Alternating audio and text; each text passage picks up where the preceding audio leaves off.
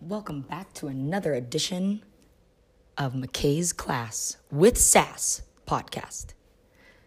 All right, everybody, today we are going to be looking at the amazing brain. This should be section 3.3, and you should have the notes. That way you can take them for this lecture. So today we're going to talk about how the brain is amazing and all of the different parts and all of the different lobes. And so hopefully somehow I can figure out exactly how to make you understand these things and remember them for your test. So, without further ado, away we go. So, slide 1 should be titled The Amazing Brain.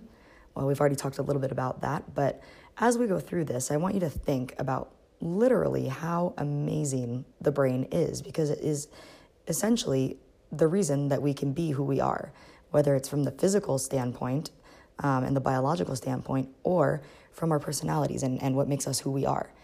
Next slide.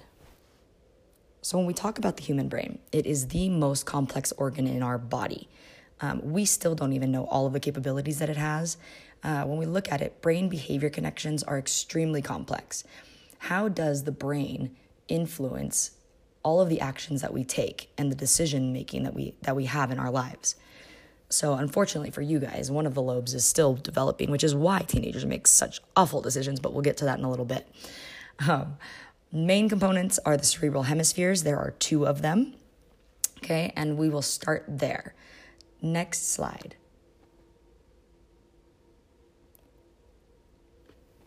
When we talk about the hemispheres, we have left and right brain, and most of the time you'll hear that discussed with people, especially people that don't know what they're talking about, because they'll call you either left-brained or right-brained, and that is just definitely not true.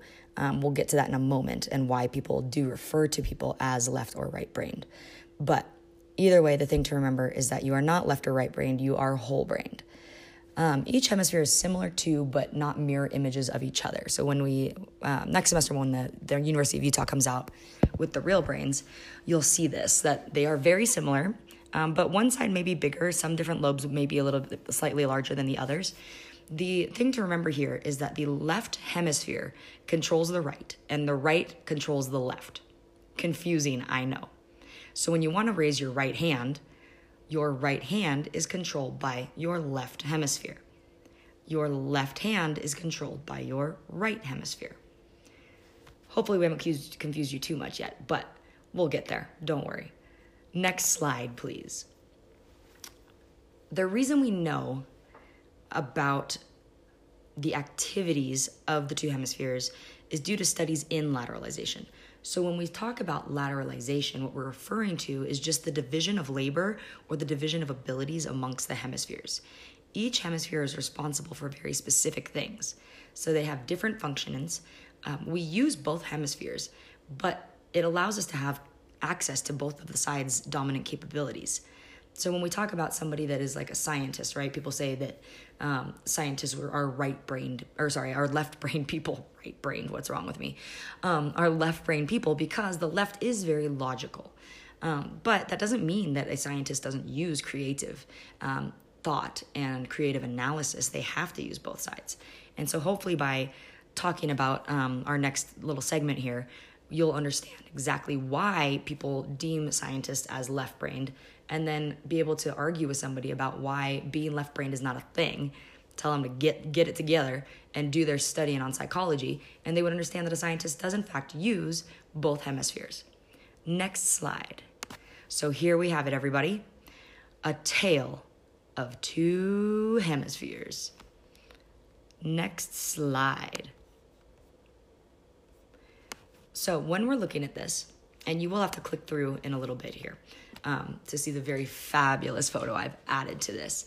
But the left hemisphere, it is very logical. So remember it as left is logical. It is involved with reading, listening, speaking, writing, math, logic, and analysis. All those good old-fashioned school subjects we like to talk about all the time. If you're anything like me and math is not your strong suit, you can blame your left hemisphere. Get it together, left hemisphere.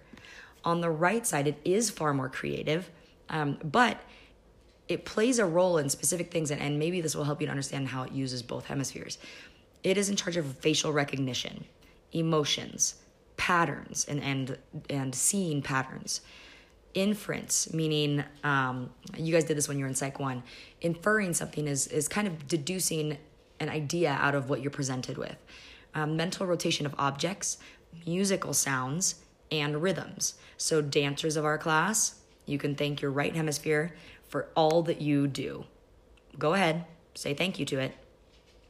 Come on, thank you, right hemisphere. Yay. Okay, and if you click through, you'll see the beautiful picture I have here that hopefully will help you to remember it. The left is logical, so think like mathematical stuff.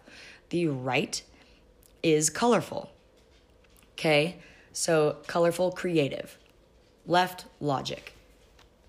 Sound good? All right, great. Let's move on.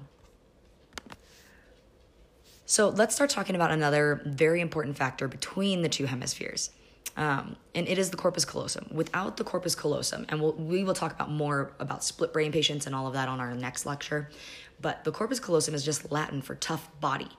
It is a bundle of nerve fibers that connect the two hemispheres. And if you've been in my class before, you'll know that when I look at it, what I see is an upside down Nike sign. Maybe that's because I'm obsessed with Nike and I can't stop buying their products, but they got me. Dang it, Nike, take all my money. But it does essentially move messages from one hemisphere to the other. So without that corpus callosum, it's almost like you have two little mini brains that want to act on their own. The corpus callosum allows one side of the brain to communicate what it needs from the other, and vice versa. Next slide. The cerebral cortex, which is everything that you see on the brain, like when you think of what a brain looks like, all of the physical characteristics of the brain. So it's the outer layer of the brain. It is sometimes referred to as the cerebrum. So don't get confused if you see cerebrum or cerebral cortex on something. All of that folded tissue that we see and what we think of as the brain are known as two things. Sulci, which means peaks, and don't quote me on this, but I believe it is pronounced gyri, which is valleys. Okay? Gyri, not like Kyrie Irving, okay, but gyri, valleys. So all of the cerebral cortex is made up of all of the lobes we have. And how many lobes do we have, everybody? If you just said 4, you've never paid attention to me in your life, but that's okay. I'll get over it. There are 4 types of lobes, but there are technically 8 lobes. So let us meet the super lobes.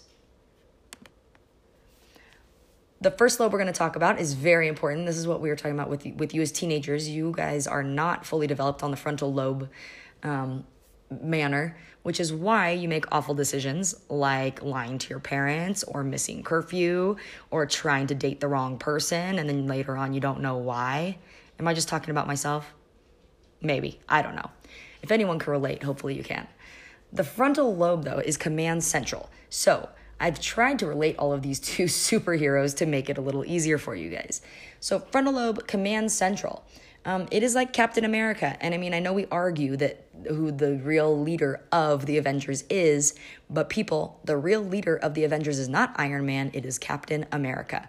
So he is command central for the Avengers. So it's in charge of decision-making, problem-solving, reasoning, motivation, personality, language, and time travel. Oh, I'm sorry, just Captain America on that. Okay, corny joke, you guys, it's fine. What we talk about with the command center is that it's executive functioning. It makes the main decisions for what's going to go on in our lives. This part of the brain is what makes us differ from animals. Animals have a far less productive frontal lobe. Ours is amazing. Ours is very complex. Animals have very simplistic frontal lobes. They don't have this type of functioning. Also located in the frontal lobe is the motor cortex. This is in charge of all of our voluntary movements, right? Your ability to walk, raise your hands, anything that has to do with large voluntary muscles. Go ahead and turn so we can talk about the frontal lobe and some of the pieces of the puzzle there. The first part I want to talk about is Broca's area. This is on the left side of the frontal lobe. it is completely responsible for language capability. So if that was damaged, you would have a really hard time being able to say words anymore. It would come out sounding like a whole bunch of rubbish. And, it's just, it won't allow you to talk. Sorry, I should go back. It's not going to sound like a bunch of rubbish. You're just going to lose that capability. I'm getting two of my parts mixed up, but who's counting? The next piece of the puzzle is the motor cortex, which I was just very briefly talking about, but it's in charge of all voluntary movements. As you can see from the picture, it is almost where the frontal and the parietal lobes meet. Okay, it's right at the back of the frontal lobe. And for example, like we talked about, legs, arms, jumping, anything that is voluntary muscles. Then we have the prefrontal cortex, the very front, right behind your forehead. This is the part for you guys that is not fully developed yet. It is in charge of planning and personality. That's why we say, like, as a teenager, you do make bad decisions. You're not great at it yet. We're trying to teach you these skills. You don't know. Your personality may shift from who you are as a teenager to who are you as a 25-year-old. Lord knows mine did. Next page. The parietal lobes. As we meet the parietal lobes, I want you to think of the X-Men character Rogue. If you don't know much about Rogue, she has this unique ability that the minute she touches somebody, she can absorb their powers. So I want you to think of Rogue, whose superpower is touching people and absorbing their powers. And what that will leave us with is that the parietal lobe is in charge of processing all of the touch sensations. So pressure, like touch pressure, pain, and temperature sensations. The somatosensory cortex sits right behind the motor cortex, so right where the frontal and the parietal lobes meet, okay? This is the area that receives these signals and alerts the rest of the brain. Next page. I hope you guys like this background. He's one of my favorite Avenger characters after watching the movies. I chose him because his name is Vision. So hopefully you can remember this backdrop and remember that the occipital lobes are vision, okay? The visual association cortex is also located in the occipital lobes. So don't think of the occipital lobes as just our ability to see. It also allows us to help us to recognize different lines or shapes or shadow or movement, which we don't really think about all the time. But imagine if you didn't have that capability and what your vision would actually look like. Next, we have the temporal lobes. And the superhero I have here associated is Daredevil. Those of you who have seen Daredevil know all about his amazing abilities. But if you have not seen it, then you don't know that he is in fact blind. So because he is blind, it has enhanced all of his other senses, specifically hearing. So the temporal lobes are like Daredevil in the sense that they process auditory information. The right temporal lobe is in charge of melody and tonal changes. Okay, so it may be your ability to hear music, emotional tone of voice, like when your parents get mad at you and all of a sudden their tone changes and you know dang well that tone means there's a chancla coming. Oh, just me again? Okay. The left temporal lobe is the Wernicke's area. That is in charge of language comprehension. And so a couple slides ago when I totally screwed up Broca's area, I was confusing it with Wernicke's. So in the temporal lobe, left side is the Wernicke's area, which means that you would still have the capability to speak, but you cannot comprehend anything, and what would come out of your mouth would not make any sense. It would be like something like, well, the cat in the hat jumped into the pool, and 2 + 2 is 7.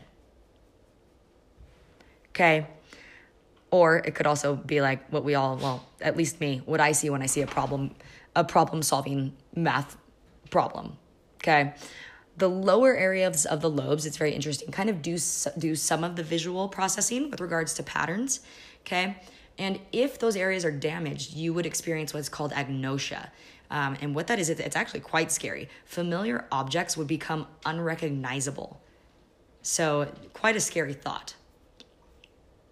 Now, let's get to the parts of the brain. The old brain. Next slide. So there are 3 parts specifically that I want to talk about with the old brain. Okay, we call it the old brain because it's the oldest structures of the brain that we know of. So the brain stem is specifically the oldest structure and it is most vital to functioning life. If that brainstem is gone, adios. Medulla oblongata, also known as just the medulla, it is in charge of maintaining your heart rate, your breathing, digestion, and swallowing. I want you to think of medulla like Thanos. Thanos wants to take all human life and start all over. So the medulla is in charge of human life. Okay? If it helps you, maybe think of the medulla like one of the stones for his amazing glove. Anyways, the pons is a mass of nerve fibers that serves as relay stations, kind of similar to the thalamus, but I don't want you to think about it in that sense. It serves as a relay station specifically between the other parts of the brain and the cerebellum. Okay. Next slide.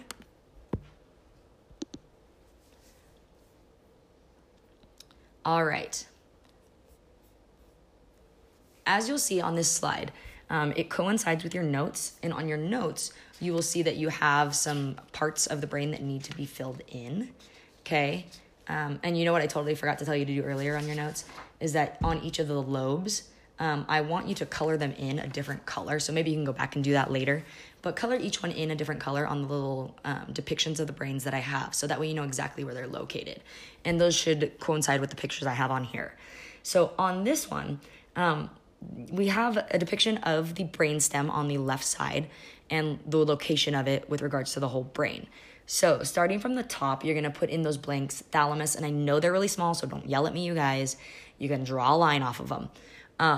You sassy teenagers. The midbrain is the second one down.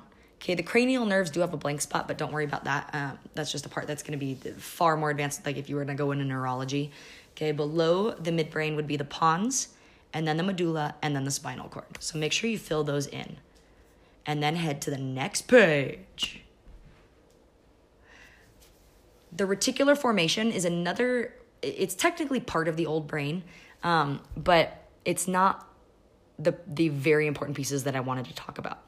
However, the reticular formation does have very important function for us. So it's a network of nerves that runs up the brainstem, as you can see in the picture, and it carries messages between parts of the brainstem. Now, think of it like the tracks for the brainstem, okay? Like a subway. It also helps regulate consciousness. So the sleep-wake cycle, due to the reticular activating system, or RAS, and it helps us to focus on certain stimuli while filtering others out. So I told you to think of the reticular formation like a tracks station, or like the tracks or subway. So when it regulates consciousness, yes, it is sleep-wake, but it's also things like this example. You're waiting for the tracks, and all of a sudden you have the ability to hear this little baby crying very clearly, right? But you filter out the sound of the train on the tracks, if that makes any sense. Let me know again if you have any questions, and also make sure you add the RF, the reticular formation, onto your diagram. Then head to the next slide. The cerebellum, one of my favorite pieces of the brain. I'm not joking. I have a favorite piece of the brain, and it might be the cerebellum. Okay. Maybe it's just because of who I get to relate it to, but that's besides the point.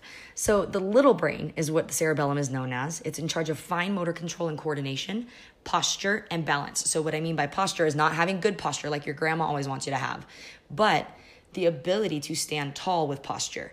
Okay. It also has some cognitive skills with learning. I want you to think of it as Black Panther, because his motor control and his coordination are ridiculous. So his cerebellum works very well. Next slide. Next, we have the limbic system. And the limbic system is going to consist of 4 different brain parts. The first one is the thalamus. Think of it as the sensory relay station, because every single sensory stimuli that comes into your brain goes through the thalamus except for smell. And we'll get to that later. It sends the info to the correct locations for processing. So if you see something, that visual information comes through the thalamus, and then the thalamus thinks to itself, oh my, with my amazing spidey senses, I'm going to send that to the occipital lobes. Okay, so think of the thalamus like Spider-Man with his spidey senses. Okay?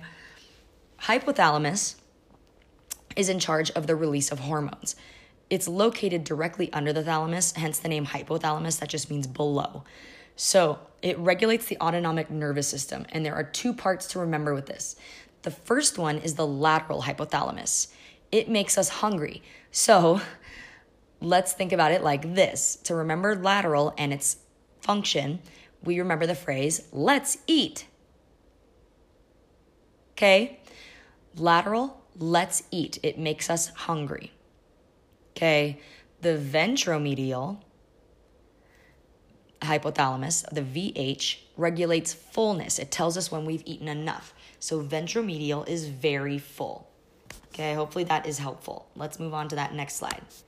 The other two parts of the lovely limbic system are the hippocampus, which we've talked about previously. It just means seahorse in Latin. It is in charge of short-term memory or turning info into long-term memories. As we've talked about previously in our very first unit, if there is damage to the hippocampus, somebody will suffer from anterograde amnesia and lose the capability to make any new memories. The amygdala is for processing emotion and survival response, okay? It is Latin for almond. It is very specific to fear and anger, so I want you to think of the Hulk because he gets very angry. Next slide is gonna be a depiction of the entire brain. And a bunch of parts you do need, a bunch of parts that you really don't need. But I thought you should have it nonetheless because it's a really good depiction of where all of these parts of the limbic system are. If you look down towards the bottom right of it, you will find the hippocampus, amygdala, hypothalamus, thalamus. Okay, and within the hypothalamus, you have two areas, and those are for let's eat and very full. So lateral and ventromedial. Next slide when you're ready. There it is, the amazing brain. And what I do want you to do with this is I do want you, as just a test to yourself, to outline the 4 types of lobes and where they would be and the cerebellum. So go ahead and do that in the meantime, and we'll get to our last slides here. Okay, so you can either do that right now and pause our podcast, or you can do it at the end, whichever works best for you. So next slide is going to talk about studying the brain.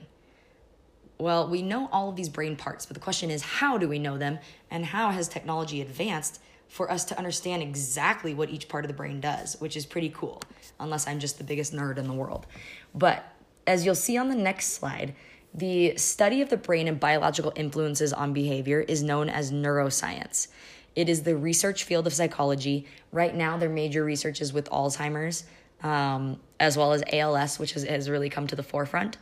But if this is something that interests you, A, it's really cool because you get to discover a bunch of stuff and maybe come up with cures. And B, you'll make a ton of money. You're welcome. So we're going to go through the brain scanning, which is on the next slide here. With brain scamming. Wow. I was going to say brain scamming. Maybe I can scam you guys out of your brains. Well, I guess we'll see. So with brain scanning, it is very important to understand that it's not used to treat disorders directly, but in order to provide information about the structure and activity of the brain. We can't tell much about disorders necessarily from these studies. We can have an indication and then have further testing done to find out if somebody is perhaps schizophrenic. Okay. As you'll see, you guys have a chart here, okay, on your notes. And on those notes, I want you to take down all of these, and on the third box, you're going to kind of sketch an example of what you would see. Now, those are going to come up after this, and I'll explain what each one is so that you can make sure that you understand what goes with what. But they will go with order in the pictures. But for right now, let's talk about the name of the scan and what activity it observes. So the first one is the EEG, or the electroencephalograph. Okay? What it observes is it measures the electrical activity in the brain. They may use this to make sure that somebody is not brain dead, or to see what areas of the brain are not functioning. Okay? With the CT scan, that is called a computer tomography scan. It was formerly called the CAT scan. It observes and makes 2-dimensional x-rays of the brain, okay, so that we can actually see parts of the brain. It takes all these thousands of little x-rays and puts them together to give us a two-dimensional hemisphere look of the brain, okay? It's really great for looking at brain damage or blood flow. The MRI, which probably many of you have had, whether it's been on your brain or on your knee or on your arm or on your stomach, okay, really awesome. It's magnetic resonance imaging. We all know that big machine really sucks to lay in because it's so dang loud. But what it's trying to observe is it's trying to observe all the soft tissues of the brain and the actual physical structure of it. It's really cool. This is what you see on Grey's Anatomy. They can show everything in 3 dimensions. They can rotate it around. It is fantastic for being able to locate the precise area in which a tumor is. It's also great to see aneurysms for them and brain bleeds. Okay, so it's probably one of the most important, actually it's probably the most important scan of technology that we've come about. The functional MRI is very similar, and when you see it, it looks just like an MRI, but it'll have color to it. It's pretty cool. It also monitors blood flow and oxygen metabolism, and it can also have the capability to see activation areas. And these activation areas can be seen in a matter of seconds, so almost live time. And finally, the positron emission tomography, which is the PET scan. Okay, I want you to think of it like this. It looks like a CAT scan, but it's in color. So it's way cooler because it includes all of the PETs. What this looks at is the amount of energy used during activities. So this would be like when you see somebody that they want to find out where music is located in the brain. They may have somebody playing a guitar while they do this scan on them to see exactly where that amount of energy is focused. Pretty cool, I know. So let's go through the pictures of these so you can draw them on there. Okay, on the next slide, you'll see the EEG on the left, and it kind of looks like a seismograph, like an earthquake seismograph, okay? That's all it does. So, I mean, really, we don't want to have an EEG done if we are looking for a tumor because it can't tell us anything about that, right? And we don't want to just go poking around the brain. On the right side, you have a CAT scan. So this is the one, thousands of tiny little x-rays to produce a two-dimensional hemisphere view of the brain. Okay, but you can see why it would be good for any brain damage or lesions. Okay, on the next slide, on the far left, is the MRI. And this is a really cool depiction of it because you can see on the left side of it, you can actually see the cerebellum, you can see the brainstem, you can see the pons, you can see the hippocampus, you can see the corpus callosum. I could keep going on and on and on because I'm such a nerd. It's fine. Okay, I also think that guy might have a booger in his nose, but who's keeping track? On the top right is an fMRI. So same, similar structure, but with color because it can show us activation areas. And on the very bottom right, we have the wonderful PET scan. Okay, looks like a CAT scan in the hemisphere version, but totally filled with activation, and that's due to glucose. So both the fMRI and the PET scan both use a glucose serum that the person would drink, and then the sugar is processed in the brain, so it allows it to travel into the brain and then show up on activation scans. Scans? God, I can't talk today, you guys. It's because it's a weekend. Scans. And guess what, everybody? That's all we have today for our wonderful podcast. I hope you have enjoyed episode 2. And we were talking about a little catchphrase, and I think I figured it out, you guys. So I will see you next time for episode 3 on split brain patients.